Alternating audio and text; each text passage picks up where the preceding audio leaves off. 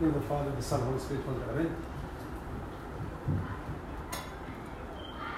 Thanks for coming today. We are going into the pointy end of our 4/5 series discussion about what I think that are things that man cannot live without, man or woman. So I feel that every single person in his life is searching for these 5 things. And these 5 things are not fully fulfilled except in Christ. And the way Christianity, especially Orthodox Christianity, fulfill these 5 things surpasses anything that the world can offer, or philosophy can offer, or any other religion can offer, or any denomination can offer. So we are talking about the fullness of life that Christ is to offer, that sometimes we miss, because sometimes we are distracted by paraphernalia, distracted sometimes by tradition, misguided, wrong perception of what the church is telling us. Sometimes we miss this fullness of life. So we talked about man's search for meaning, and we said that we established that we all search for meaning, and we know that life is not livable unless every single one of us have a meaning in his life. And there's 2 ways to have meaning. Either you can create your own meaning, say, okay, the meaning of my life will be looking after my family, the meaning of my life will be doing some altruistic thing, the meaning of my life will be doing some humanitarian work. This is going to be the meaning of my life. And we established that this created meaning is going to face 2 major obstacles. The obstacle of rationality, because this meaning that you are creating is not going to ever be a long-lasting meaning. It's going to change because your convictions and your ideations always change. And we also said that this created meaning will never be durable, will never be able to stand the test of suffering. Once you have a certain type of suffering, if you are living for your family and you suffer from them, then the meaning of your life will be demolished. If you're living for a humanitarian work and this humanitarian work kind of ends up not showing gratitude, then your meaning will be demolished. And we came to the conclusion that the only meaning of life that will be durable and rational will be a meaning of life that is beyond this world, that will stand the suffering and the rational tests. And we talked also about the fulfillment of life. And we said that every single one of us is seeking fulfillment, seeking satisfaction. And often, whether we know it or not, we are leading a life of monotonous, repeated efforts, looking for filling of this emptiness. We said every single one of us has got this emptiness inside. If you remember this caption that I showed you last time from C.K. and Lewis, where he's saying that he was driving and he felt this emptiness inside that every single one of us has. And this is something that every single one of us does have. Whether we feel it now, or we will feel it when our kids leave home, or we feel it now, or we'll feel it when we do not succeed in something that we had all our money put on. We feel it now, we're going to feel it when we fail in a quest, or fail in some kind of university degree, or we fail in a certain relationship. But eventually, this emptiness, this void inside is there. It's inside every single one of us.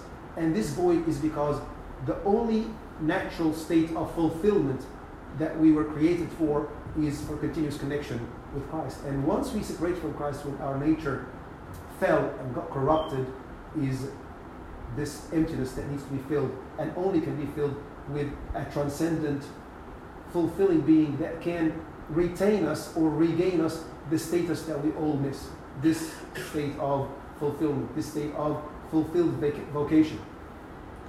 And we said that Father Thomas Hopko says that every single one of us has got a vocation in life, whether you're going to be a priest or a civilian, or you're going to be celibate or married, you're going to be doing something intellectual or doing something physical, you're going to be kind of living an easy life, going to be a life full of suffering, but every single one has a vocation. And your fulfillment will be by fulfilling this vocation. And this vocation is to become one with Christ. And although that every single one of us has a vocation, has a calling, has been created for a certain purpose, and you will not feel fulfilled unless you fulfill this vocation, but every single one of us has been created for the same calling. The same calling is for us all to be saints. Every single one of us has been created on the image and likeness of God, and the calling is for us all to be saints, because we were created on His image and likeness, and every single one of us has the Holy Spirit dwelling inside us, and that's why we've got the potential to become saints. But even though that every single one of us has a vocation, and every single one of us has the same vocation, becoming saints, but every single one of us has a unique vocation, where every saint will have a certain light, a certain effect, a certain blessing, whether the saint will be a married saint or a celibate saint, it will be a monk, or it will be a priest, it's going to be a thinker, it's going to be a doer, it's going to be a servant, it's going to be a mother or father. Every single saint has got his flavor, has got his calling. And the final thing we said last time is why, despite the fact that we believe, at least on a mental level, intellectual level, that as Christians, Orthodox, in church, having communion, partaking from the body and blood of Christ, even though we all know that we can only be fulfilled in Christ, in the church, living a sacramental life, but we still have this emptiness. And we came to the conclusion together is that the reason that we're still unfulfilled is that we are not empty enough.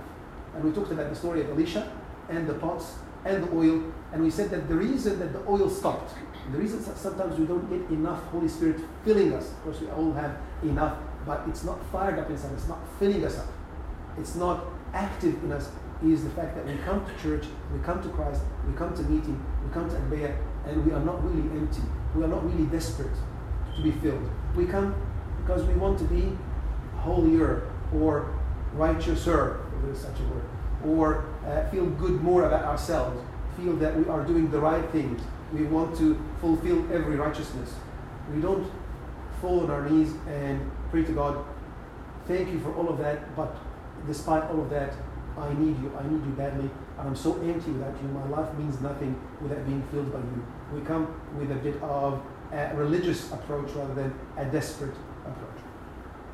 Today we're going to talk about the third need for every single one of us, which is we need to know who we are.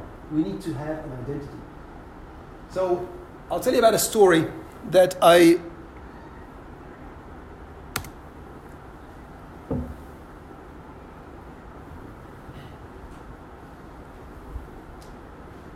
love, but before I tell you the story, I want to read you this bit from Jeremiah that we all know. It's the potter's house. I'm sure we all have seen this photo many times. It's the story where God is talking to Jeremiah. Jeremiah chapter 18, verse 18. This is the word that came to Jeremiah from the Lord. Go down to the potter's house, and there I will give you my message. So I went down to the potter's house, and I saw him working at the wheel. But the pot he was shaping from the clay was marred with his hands. So the potter formed it into another pot, shaping it as seemed best to him. Then the word of the Lord came to me. He said, can I not do with you, Israel, as this potter does, declares the Lord? Like clay in the hand of the potter, so are you in my hand, Israel. And glory be to the Holy Trinity, the Father and the Son and the Holy Spirit. So today we want to discuss together what's identity. What does it mean to have an identity? What does it mean when you ask yourself, who am I? What do I stand for? So I always go back to this story, which I think fits nicely, and I like it, and I say it very often. So you probably heard it from me before if you ever heard me talking, because I use this story very often. The story that I heard when I was a kid, and it's still in my mind. It's the story of Goha. Goha is the funny philosopher coming from the Turkish/Persian, but we claim him as an Egyptian, as we do with the falafel and everything else. We claim him to be ours. So the story goes like that. that Goha was sitting down of an evening, just like today, a bit hot, but now it's coming, the sun is coming down, nice cool breeze, and he's sitting on a nice kind of shade banana type of thing, and some kids come to in front of his house and start playing soccer, and of course Goha is very, very annoyed that his serenity is destroyed. So he starts thinking, what can I do if I shush him away, they will not listen. So he thinks, okay, hey boys, girls, have you heard that there is a wedding at the end of the street? He said, no, what are you talking about? There was nothing about it. No, nobody heard of anything like that. He said, no, there's a wedding at the beginning of the street, and there is Rose Blaban, and there is Kunafa, and there is Mahshi, and there's all these good stuff. How come you haven't heard? Everybody in the village knows about it. He said, really? He said, I'll go. It's starting now. You're not going to have any food left. So all the boys and girls, they run and they just leave the soccer ball because they want to eat from the banquet. So he starts relaxing again, and the sun is setting, and the birds start chirping again, and the dust is starting to settle down and starting to sip from the shade now.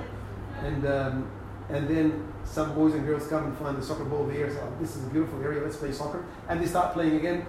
And he's like, hey, boys and girls, haven't you seen your friends just running up the hill there? He said, no, we haven't. And it's there. If you look, they see. What have we got to do with any of that? They are running to attend this banquet that is for free. Everybody is invited. There is Rose Blaban, there's Mitlawa, there is Kunafa, there is all these things. I said, are you for real? For sure, yeah, there. Everybody knows about it. You're living under a rock. Go and attend. So the boys and girls run, and they catch their friends, and then the sun is setting, and so on and so forth. So he's having his shade banana, and dust is settling, and he starts sipping on the shade banana, and he feels a bit hungry, and he thinks to himself, what am I doing here? There is kunafa and milawa, and there is all the good stuff, and up the hill, and I'm sitting here having shade banana. So he starts running after the kids so that he can have from the banquet and taste the Rose Blaban and the kunafa and milawa. And I think that this depicts a lot of us or maybe all of us, at one time in our life, we start forming an idea about who we are and what our identity is, what we stand for, what we represent. And this identity, yes, it gets sculpted from day to day and changes from day to day, but in essence, it stays solid. And just like Goha, he said a lie, and the more he said it, he started believing it. This is what we do. We say something, we get convinced with something, we persuade ourselves with something, and then not only we believe it, but we try to fulfill it. We try to live our life according to what we already said, or people have said for us. And this becomes our identity. And that's what we want to talk about today, because this is one of the strongest approaches that the devil has on every single one of us. It is using our identity against us and trying to form an identity that makes it easier for him to delve through, makes it easier for him to feed what we are trying to convince ourselves, to build this facade that will make us locked in or prisoners with him for long term. So we need to demolish this identity and see what our identity really is. So identity in essence, what's identity? Identity in essence is two things. Who am I and what I am with? Who am I? What is Raouf? When you ask yourself, somebody asks you, who are you? I was asking some kids from St. Michael's Church a few months ago, who are you? And of course, I'm a Christian. So we all know the answer, we're ready for the answer. But really in your heart of hearts, when you really look at yourself inside, what is your real identity? Do you identify more as being a father, a mother, a sister, a brother, engineer, a pharmacist, a podiatrist, a servant. Sometimes being a servant itself can be a false identity, because sometimes I'm trying to find my identity in service. Actually, there is, I was talking to Emma about that, there is a psychological complex, it's called moratorium psychological crisis, where people are trying to absorb their personality from certain frames, and sometimes service is a frame. So I'm using service to make my identity. So who are you?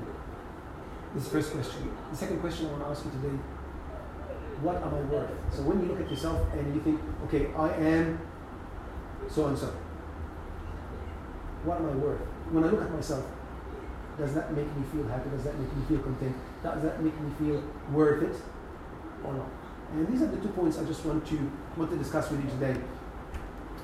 The first point with who I am, the problem with identity, the problem with who you are, is that there are 2 approaches to that.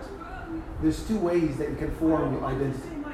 There is the Eastern form of thinking, and there is the Western form of thinking. So the Eastern form of thinking, where I come from, when I used to go to the village up in my young days, we had a piece of land in Upper Egypt where there is farmers and so on and so forth. You never heard much people's names. So when I used to ride the donkey and kind of go into the farms, people never asked me what my name was. Even though I was not like a baby, I was like 7, 8 years old. I could say my name. But the question was not who are you in terms of what's your name, child, or where do you come from. The question was what? What do you think they used to ask me? Who's your dad? انت ابن مين? Because in West, not just in Egypt, in the West, in the Eastern philosophy and culture, your identity is what your value is to the society. So who your dad is, who your grandfather is who you are. Your benefit to the society, your beneficial effect of your existence to your family is what makes you who you are. And the contrary is true. If you ask about a mother or a father, you don't call Demiana or Fauzi or Suraya. We call what? Fulan, Ali, Muhammad, Zaki, Raouf, So your value is not in who you are being Suraya or Demiana. Your value is who your kids are. You look at your kids and that's where you get value from. You look at your father, that's where you get your value from. So in essence, your identity is mainly in what you mean to the society that you live in. So that's the Western approach. That's the Eastern approach. Even Korea, for instance. In Korea, when you mention your name, do you know how Koreans, they say their names? They say their surname first. So on Maccar, so people know what your family is, because that's the most important thing. Your name is secondary. Your family's name is primary. Oh yeah, you're a Maccar. Okay, then we might be able to give you a job because you come from a good family. And this is Chinese culture as well. They say the surname first, but in Korea they say the surname first. So in the Eastern culture, your identity is who you are in the society. In the Western culture, it's exactly the opposite. They tell you, no, that's ridiculous. Don't worry about what your mom is. Don't worry about your dad is. The most important thing is who you are. And who you are is whatever you want. You identify yourself as being LGBT, XYZ. That's who you are. You pick an identity and you follow it. You feel today like a man, fine. You feel today like it's according to what you feel. What you feel is what your identity. Your identity, you make it. You put on the identity and you live your identity. And the problem with both approaches is that both approaches is due to fail. The first approach sounds nice. Your identity is what you mean to your community. That's great. But the problem is that it puts so much pressure on you that eventually people rebel. Just like the prodigal son. Everyone said, no, I don't want nothing of that. And even the good son He was rebelling, but he wasn't saying anything. And when the time came and he was put on the test, he rebelled as well, in his own way. So this doesn't work, having the identity from what the family puts on you or what you achieve to get respect from the family doesn't work. On the other hand, choosing your own identity doesn't work either, because it's ridiculous. Not just, I mean, we are putting a ridiculous twist on it, that it is, we're talking about homosexuality and so on. But even if you think, now, I think my identity is in this job, or being a father, or being a mother, or feeling today like doing this, unfortunately, what you feel is unstable. What you feel, strange enough, and we're probably going to talk about it in details next week when we talk about real freedom, is that you're not really free to choose how you feel. You think you're free. You think you're free. But what you think about yourself is controlled by the society around you. So for instance, 2,000 years ago, a man is walking down the street. This analogy was said by one of my favorite writers, Timothy K. He said, a man walking down the street 2,000 years ago, he is faced with two scenarios. On one hand, there is two people fighting, and him as a prehistoric man, or 2,000 years ago, he has this urge to fight, wants to go and clobber both of them. At the same time, this man has got feelings to another man walking down the street. This man will say, this is a ridiculous feeling, I shouldn't be feeling that way, and he's going to suppress this feeling, and he's going to identify himself with the action man, the hitter, the fighter, and he thinks, my identity is a soldier.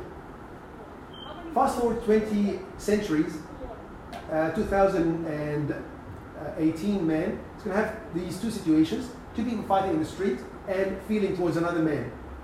Which feeling do you think he's going to identify with more and think that this is his true identity? Feeling towards another man, or feeling like hitting somebody? If he feels like he's hitting somebody, he's going to say, I need some counseling, anger management. My real identity is, I'm gay. So this identity, if you are choosing your identity or achieving your identity, it's very much sculpted by the environment around us. And that's why that answers the question, why are there so many kind of different identities that are coming up now? Because the environment is pushing for it. So we come to the question about identity. So if I cannot achieve my identity by working it, by doing stuff for the community, by doing stuff for my family, by doing stuff for my village, and I cannot choose my identity from what I think, what I feel about myself, then how can I get my identity? And here is a Christian answer. This is Christ's answer. When Christ says, I do not call you servants anymore, because the servant does not know what his master is doing. When Christ is calling us brothers, when Christ is calling us to call the Father in heaven our Father, he says a true identity is something that is not achieved, is something that is what? Received. You are given an identity. We said that trying to achieve an identity never works. On one hand, it's very difficult to attain and very difficult to maintain. On the other hand, it cannot be true to yourself because you are being swayed by the environment. The only way that identity, you can be true to yourself, is when somebody says, somebody durable, somebody respectable, somebody presentable, and somebody who knows what he's saying, says, I know that you are this. And that's the beauty of being the son and daughter of Christ. That our identity as a son and daughter of Christ is that our identity is not achieved by works, by doing things, and it is received. And that's why acting our identity, acting like sons and daughters of Christ, does not depend on our performance, but depend on who we are. We are not sons and daughters because we have done this or that. We are sons and daughters, and that's why we are doing this and that. we're not praying, we're not fasting, we're not eating from the body and blood of Christ to achieve an identity. The identity has been given to us already. We are doing all these things because of the grace of being called sons, being called brothers, being called the body of Christ. So the identity that we have is given. Second point is, what am I worth? What am I worth?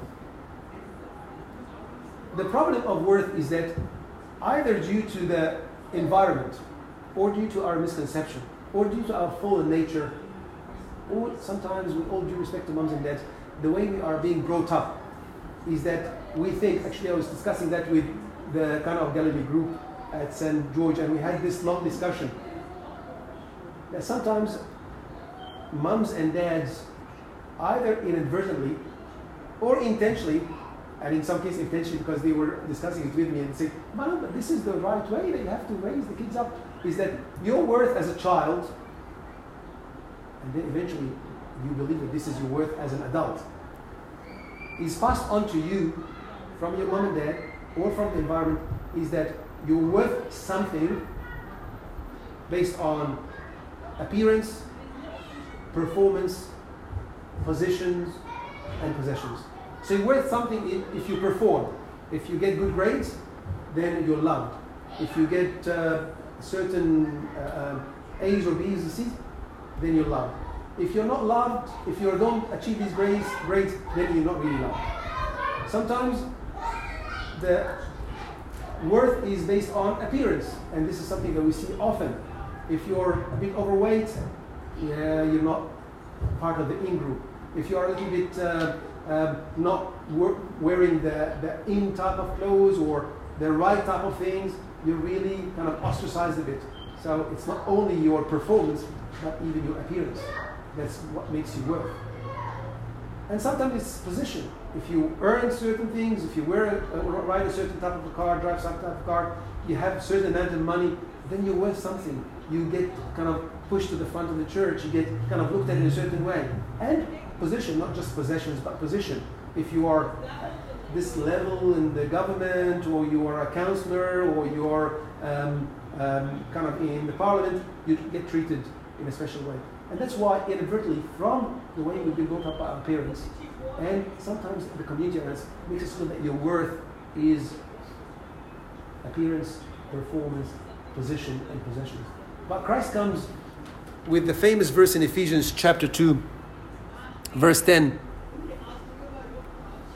And it says, the verse that we know very well, "For we are his workmanship, created in Christ Jesus for good works, which God prepared beforehand that we should walk in them." For we are his workmanship.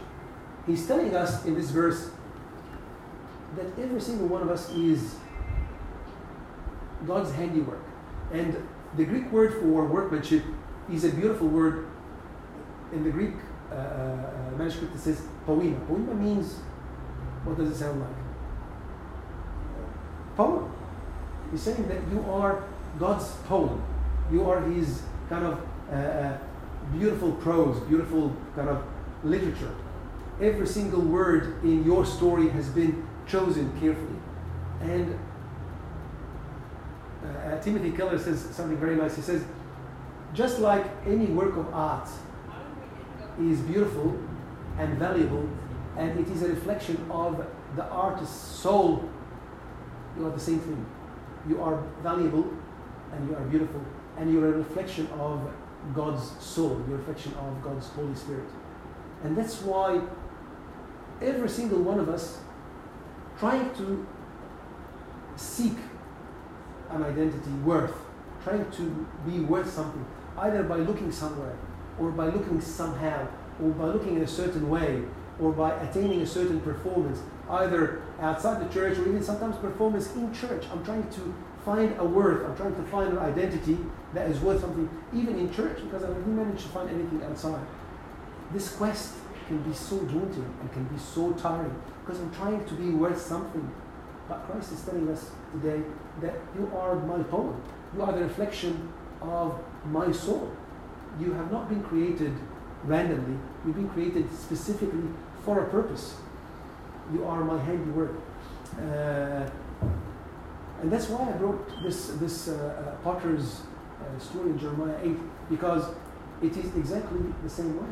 The potter creates you, and even though that you have willingly chosen to go astray and destroy yourself and corrupt the creation, but Christ is continuing to remodel you to the way that He wanted you, because you, in essence, is a beautiful poem.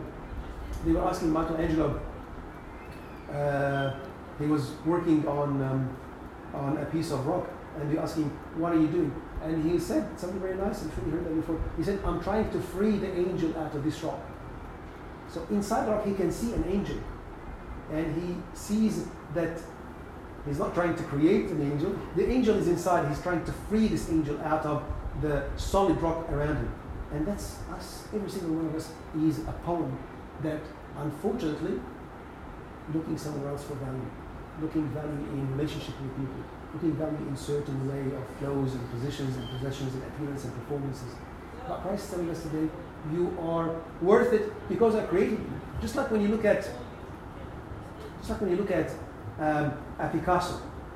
You look at Picasso, and if it scribbles on a piece of paper that a little child can do, what is that worth? Like $5?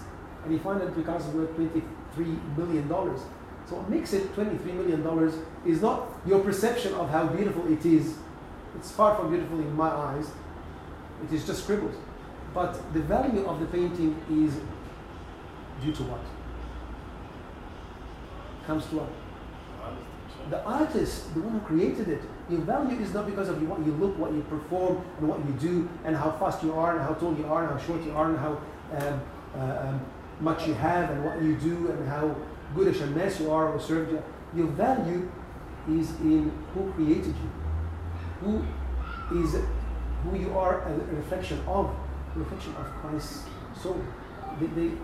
One of the fathers was saying that we are exactly like the inside look of a tapestry. Has anybody done cross stitches? Cross stitching? Okay, I have to admit, kind of a secret that Emma knows the secret already. I used to do cross stitching in my young days, and if anybody of you has done cross stitching, I was getting in touch with my family. The underside of the cross stitching looks horrendous. Not just mine, but they usually all look horrendous because it's all the cut ends of the loose pieces of thread and so on and so forth. It doesn't really make sense. You can get an idea, oh, this looks like the Eiffel Tower, but it doesn't really show that. But you turn the cross stitching to the good side, and you can see really the beauty of the cross stitching with all kind of intricate colors and 3D looks because of the cross stitching. So every single one of us is like that. Sometimes, at some point of our time, at some point of our life, we don't look like God's poem, but we are a work in progress. And Christ is still sculpting and chiseling and cleaning and pouring water on us, filling us with Holy Spirit, taking pieces away and creating us to be a vessel of righteousness, a vessel for glory. So, finally,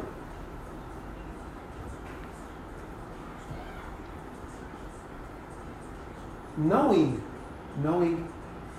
that our identity is received from Christ, not achieved, and knowing that we are worthy because we are Christ's creation. How can we be able to fight the problem of ego? So, yes, I'm a Christian. Yes, I am an image of Christ. Yes, I was creating the image and likeness of God. I still have a problem with ego. I still can overshoot this worth and have an ego problem. St. Paul comes and tells us in 1 Corinthians chapter 3, chapter 4, very interesting points about that. He was talking to people, of course you know the story of Corinth. It was a church that had lots of problems, lots of controversies, Apollos, I'm for this, I'm for that. They had a problem with sexual promiscuity, had issues with eating what was slaughtered for the idols and so on and so forth. But one of the problems was the ego. So they knew that they were created on Christ, God's image and likeness. They knew that they're God's sons and daughters, but they had a problem, and that's why St. Paul was trying to address that. So now that we know our identity, now we know our worth, what's the story of the ego? How can we control that? So, St. Paul is telling them in 1 Corinthians chapter 4 that you may learn in us not to think beyond what is written, that none of you may be puffed up on behalf of one against another. He's saying, don't be puffed up. And he's using a word that is usually not used to explain pride or ego. He's saying puffed up. And probably it's one or two times that he's used this word puffed up. And in the Greek kind of roots, it's like swollen, like a swollen, inflamed organ. You know how your toe is swollen, when your tensils are swollen, it becomes puffed up. It becomes swollen when there's an inflammation. And St. Paul is addressing the idea of ego very nicely here. He's saying, don't be puffed up. Don't be swollen. Because when something is swollen, it usually has got 3 or 4 characters. Number one, it's empty. When something is swollen, so if you've got a swollen toe, it's not full of flesh, it's full of fluid. So it's empty and it's painful. So the one who's puffed up is usually empty and painful. And there's lots of blood flow in the inflamed area, so it's busy and usually very fragile. If you've got an abscess or a toe that is puffed up, if you just prick it, heaps of pus will come out. Very smelly pus. Just so that you can have a picture of somebody who's puffed up. So, one of the Christian writers has got a very nice book. He says, his name is Timothy, it's a beautiful book. It's called The Freedom of Self-Forgetfulness. It's a beautiful book, a small booklet. So he says that whoever is puffed up, and sometimes we are without even knowing, whoever is puffed up is usually empty. And one of the philosophers named Søren Kierkegaard, he says that once we fell in sin and we became corrupted, we are trying to fill our identity most of the time with things away from God. And that's why our identity always stays empty. We always empty. The puffed up person is always empty. They always talk about people that are puffed up, that they sound louder because they are puffed up. They're empty inside. So the one who's puffed up is empty, but in the same time, the swollen organ is what? Is painful. The one who's puffed up is always sore. They called me, they didn't call me, they didn't ask me to come, they forgot me, they didn't ask me for this service, they didn't include me in this. It's a painful existence. It's always painful to try as much as possible to be in, always fearing of missing out, because it's a sore existence. It's always a painful existence being puffed up. It's something that it's not enjoyable. It's just like, and you don't feel it. You don't feel the ego unless it's sore. It's just like, you don't say, oh, my elbow's working fantastic today. You don't feel your elbow unless your elbow has something with it. And then say, oh, my elbow's sore. But you don't realize something unless it starts to happen. You don't say, oh, fantastic, my knee is working as good as it has been for the past 40 years. You don't say that. But when your ego becomes painful, you say, how come they did that? Why did they said that to me? Why would I be calling? I didn't come to church for a couple of times. How did they not ask me to be included in this service? So being puffed up is always a painful existence. The third thing is being puffed up or being inflamed is always a busy existence. I'm trying always to rehash my image.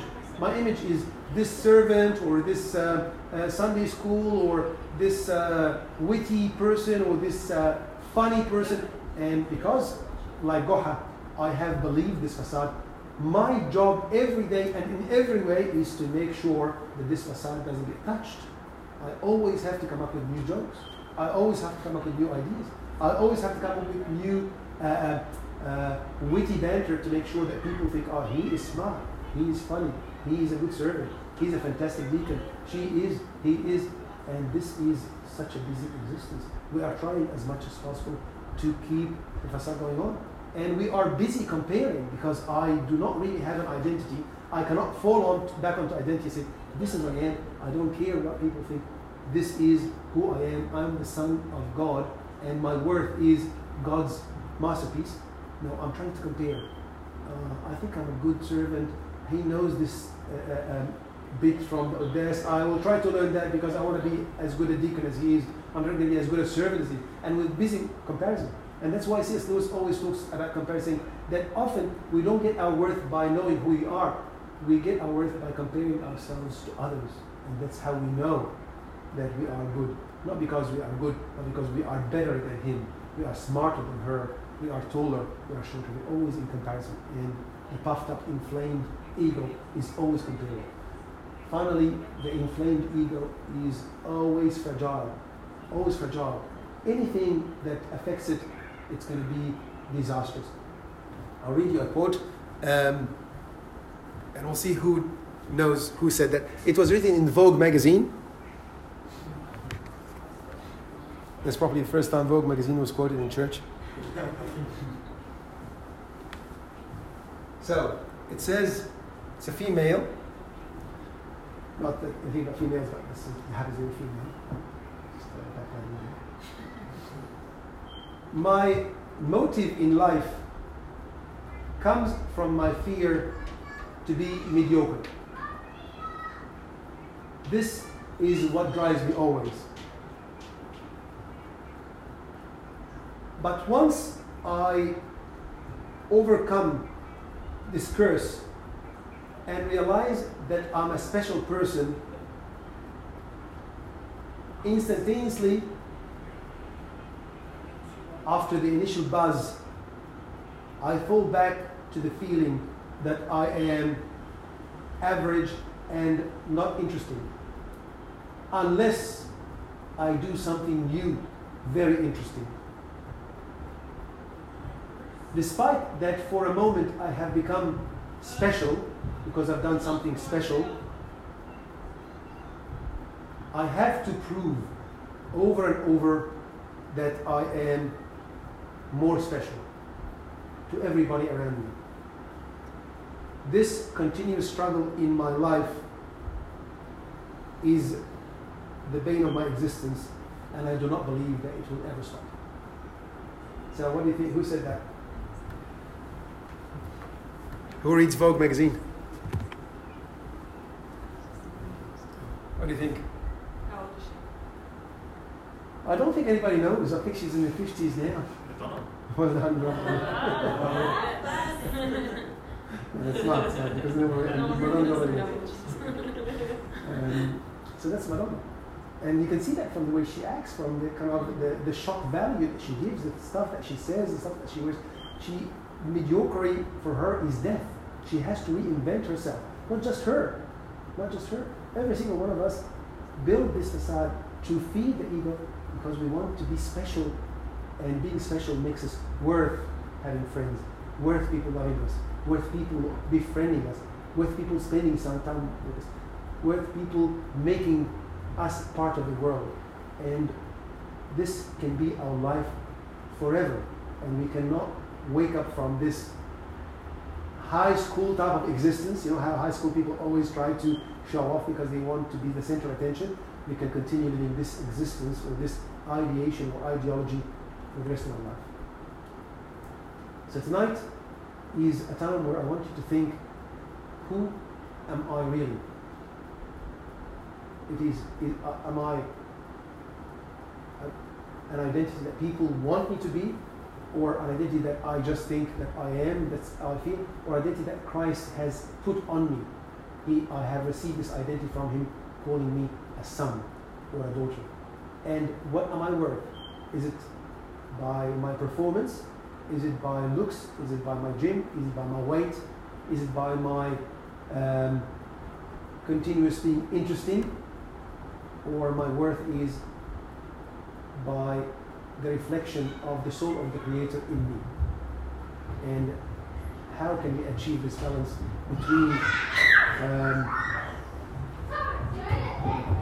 a confident ego, or a confident knowledge of self, and ego?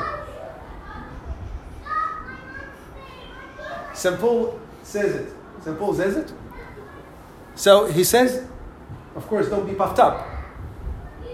So he says, but with me, it is very small thing that I should be judged by you or by any human court. So he's telling us, this is the solution to being puffed up. He's saying, the solution is number one. What does he say here? Don't care about what people think of me. Don't care. He's saying, it's a very small thing that I should be judged by you. I don't care what you say about me. If you come good, I don't care. If you come bad, I still don't care. So this is really good. And when we come to a psychologist and tell him, I really care about what people say, and I usually lose sleep because this girl told me this or this guy told me that, I really think about it. What do psychologists usually say? They usually say that. Don't care about what people think of you. Care about only what you think of yourself. Don't they say that? St. Paul says, I don't care what you guys think of me at all. And, in fact, I do not even judge myself. I don't care about what I think of myself. I don't care about you, what you think of me. I don't even care about what I think of me, what I think of myself. And then he says, for I know of nothing against myself, yet I am not justified by this, but he who judges me is the Lord. So this is what gives me my identity, my worth. This is what gives me a balance. I don't care about what you think. I love you, but I still don't care. And I don't care about feeling low or feeling self-esteem or thinking that I'm not smart or thinking I'm not fast or thinking I'm not funny and thinking I'm not witty. I know that Christ creates me. I'm a reflection of his soul and he is the one who judges me. And glory be to God forever. Okay. Any additions? I can see that you guys are pondering. Anything? I've gone past our 9 o'clock finish. Sorry about that. Tell me, any reflections, any counter arguments, any disagreements? No? All good? I've got a few. Tell me. So you mentioned that that we can't find ourselves in service. I disagree because I think that volunteering or service in general can actually help you find what you're good at and actually build on that. And so that was one thing. Okay, let's take that one. No, thanks for picking that up. This is it's a good point that you brought up. No, what I'm saying is that service is a big ask. Okay, and with all due respect to servants and superintendents and priests, I do not believe that service is a remedy for somebody who's lost. Okay? So what I'm saying is that service is somebody who's filled or in the process of being filled or in the potter's hand and he has tasted and wants to share. But the problem that sometimes we do, and I am guilty as most of the older servants are, that sometimes we think this guy is a little bit away, let's involve him in some kind of service. And then he is lost, or he's trying to find his identity. And then he's going to come to service trying to find his identity in service. And then service becomes his identity. And then he finds some difficulty in service. And then he becomes stumbled in service and from service. And because of service, more the trouble that he used to have outside. So the point that I was trying to make, that yes, service is a remedy for lots of trouble. It's a remedy for suffering. It's a remedy for grief. It's a remedy for pain. It's a time where you can meet Christ more than anybody else. It's a time where you will be able to see Christ face to face. It's a time where you're going to see miracles happening on a daily basis, just like the service that filled up the jugs in the wedding of Cana Galilee, which we just celebrated. But service is not a place where you try to find your identity. I don't know, am I a father, am I a mother, I'm a doctor, I am this, I'm that. I can't find myself. Okay, let me try myself in service. And then my identity becomes a servant. And when everyone says, now I want you to leave this class and go to that class, and it becomes a disaster.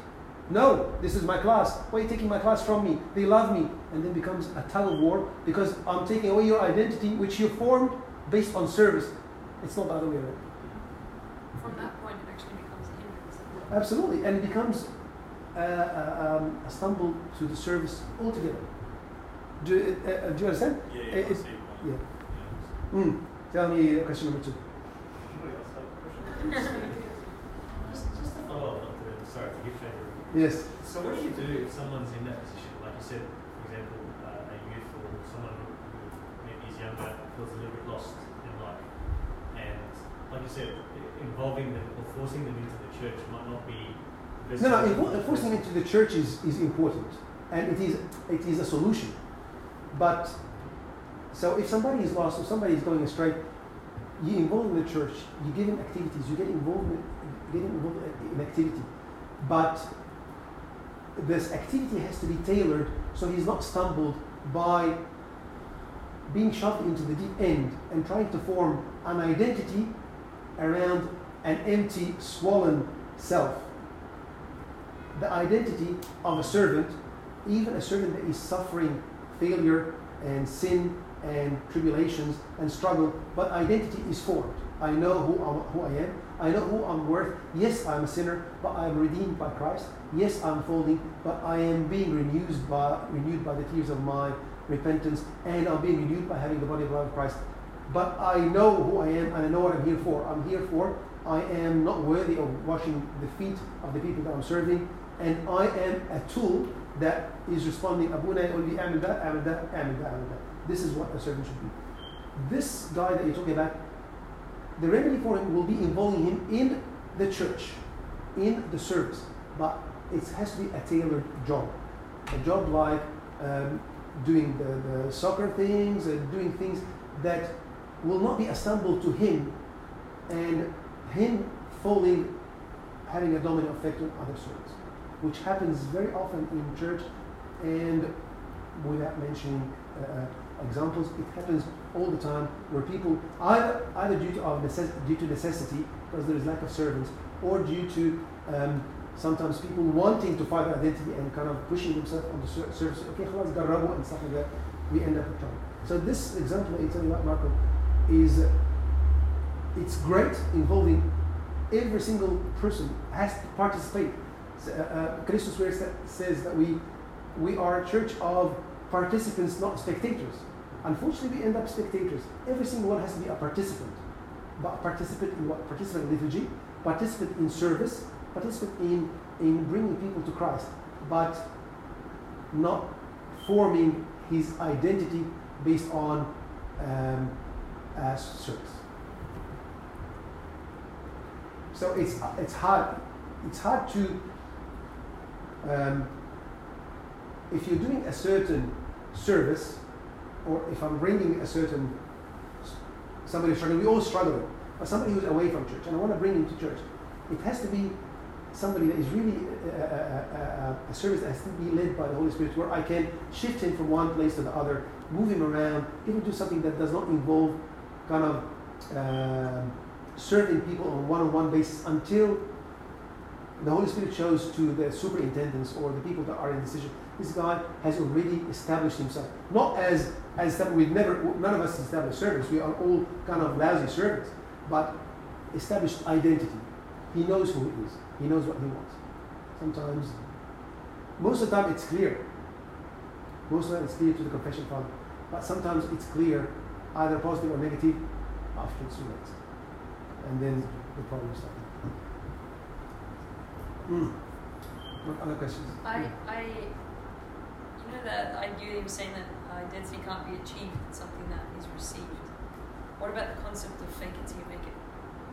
And that is not like in a positive light. So if you have someone who is generally got a negative nature, if they continually fake it till they make it in a positive way, so they're constantly thinking positive, eventually that can change and then they can become positive thinkers.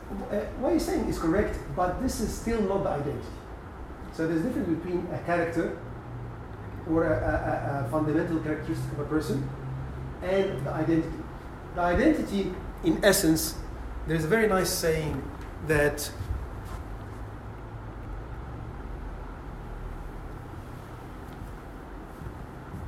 St. John of Damascus says. He says that according to the teaching of the Holy Fathers, especially St. John of Damascus, the patristic tradition of Orthodox doctrine is talking about the human soul. It's talking about the nous. The nous is like the core, the eye of your soul. And the fathers say, especially Father Melitius Weber from the Greek Orthodox Church, he says that your identity is the core, the eye of your soul. You can fake it until you make it in terms of characteristic, but still this is not Miriam. Miriam is this gem that is deep inside. This gem can sometimes be covered with a bit of dust, a little bit of rust, a bit of this, a bit of that. We can polish, we can clean, but the eye of the soul inside you, this is something that was created and it's not made. And you cannot fake it, you cannot make it. It's something that was given to you. So yes, you can change your characteristic, change your habits, try to be smarter, try to be funnier, try to be positive, but your core is something that God has created in you. That gone astray a bit, but through the work of the hands of the potter is regaining it. So this is the eye of the soul. So it says that the rational faculty of the noetic faculty, which is really your core, your identity, through the rational faculty, man related to the world with his senses. So your core identity relates to the world with two things, with two components. The rational faculty and the noetic faculty. The rational faculty is your mind or your intellect, or the characteristics of your identity that you're relating to me, and the noetic faculty in which you're relating to God. And these two make who you are. And when we fell in sin, that St. John of Damascus says, when we fell in sin, when our nature got corrupted, a conflict took place between these two. The noetic faculty that wants to link with God all the time, and your rational faculty that wants to link with the world all the time. And this is the conflict that is happening. Doctor, what if, not talking about characteristics, but talking about sin, you know, they say, like, you become what you are, or what you do, you eventually become that. So, you know, if you lie a lot, you become a liar. And so it becomes your identity. So how do you, so would you say that sin and living in sin can form, like, eventually can be part of that identity? It still is not your identity. So this is the reflection, it's the negative component of Miriam's question, which is the same thing. It's a beautiful question. It's our identity, our renewed identity is a son or daughter of Christ. This will not change by sin. I will continue to be the son or daughter of Christ. And this is my nous, this is my inner core. This will not change. I might not be aware of it. And I might behave thinking that my identity is something else. But my true identity that I need to realize, and this is the idea of performing based on identity or getting an identity based on performance. We think that my identity is based on performance. If I pray a lot, if I have frequent partaking of the sacraments, then I will be the true son or daughter of God. And my sonship or daughtership to Christ is based on my performance. But it's the other way around. Our performance should be a result of my knowledge that I am the son or daughter of Christ. So, extrapolating from that, when I realize, St. Paul says something very nice in Hebrews chapter 2, when he was talking about what Christ did for us in all chapter 1.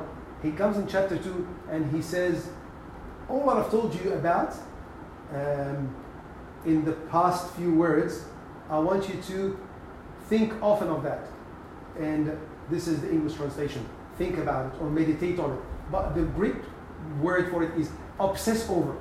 So when I obsess over the fact that I am the son or a daughter, my performance has to change. So even when I am in the middle of sin and I have this conviction and realization or ruminating or obsessing over the idea, I'm the son, I'm the daughter, this is not me.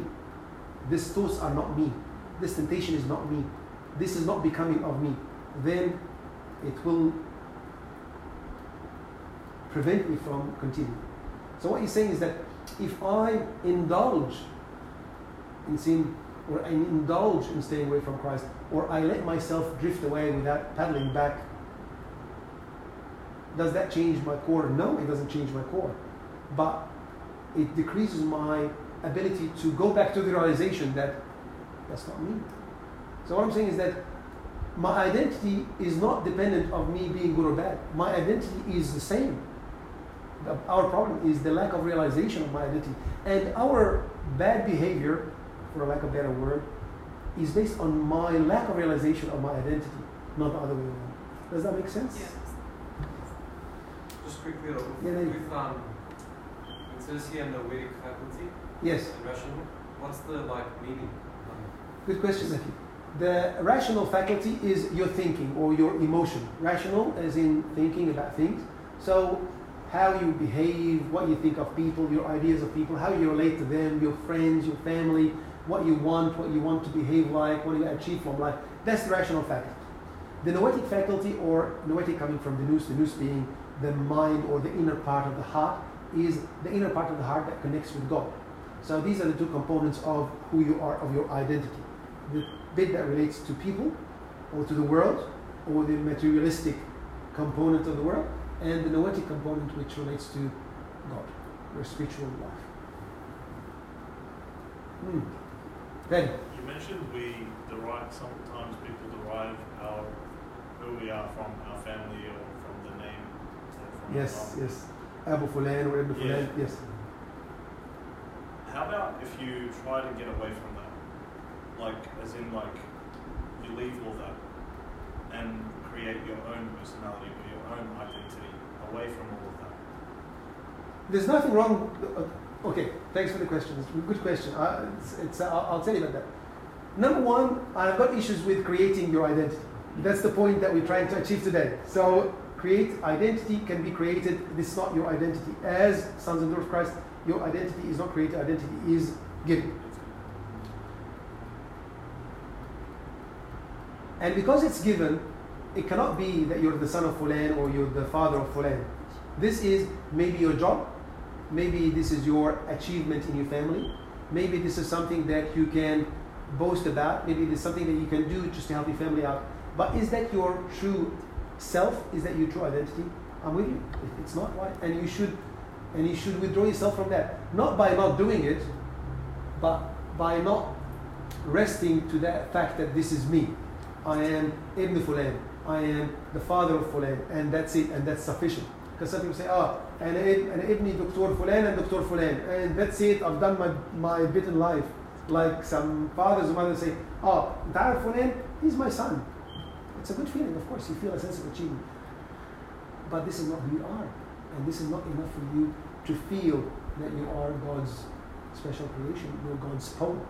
Sometimes it makes us feel proud, which is fun. I'll be proud. I'm proud of him. I'm proud of faith. I'm proud of my kids.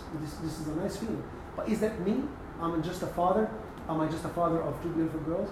No, this is a blessing from God. But still not. That's not me. So I think what you're saying is absolutely right. I think that if we rest to the fact that we are the son of Fulan or I am the father of Fulan and this is who we are drifting away from our true identity. Anything else? All good? So, 2 to go. God willing, we said that we're talking about 5 things that man cannot live without. Meaning, fulfillment, identity, freedom, and hope through partaking of the divine nature, which we're going to finish off with. So next week we'll talk about freedom. I'm really good to the freedom.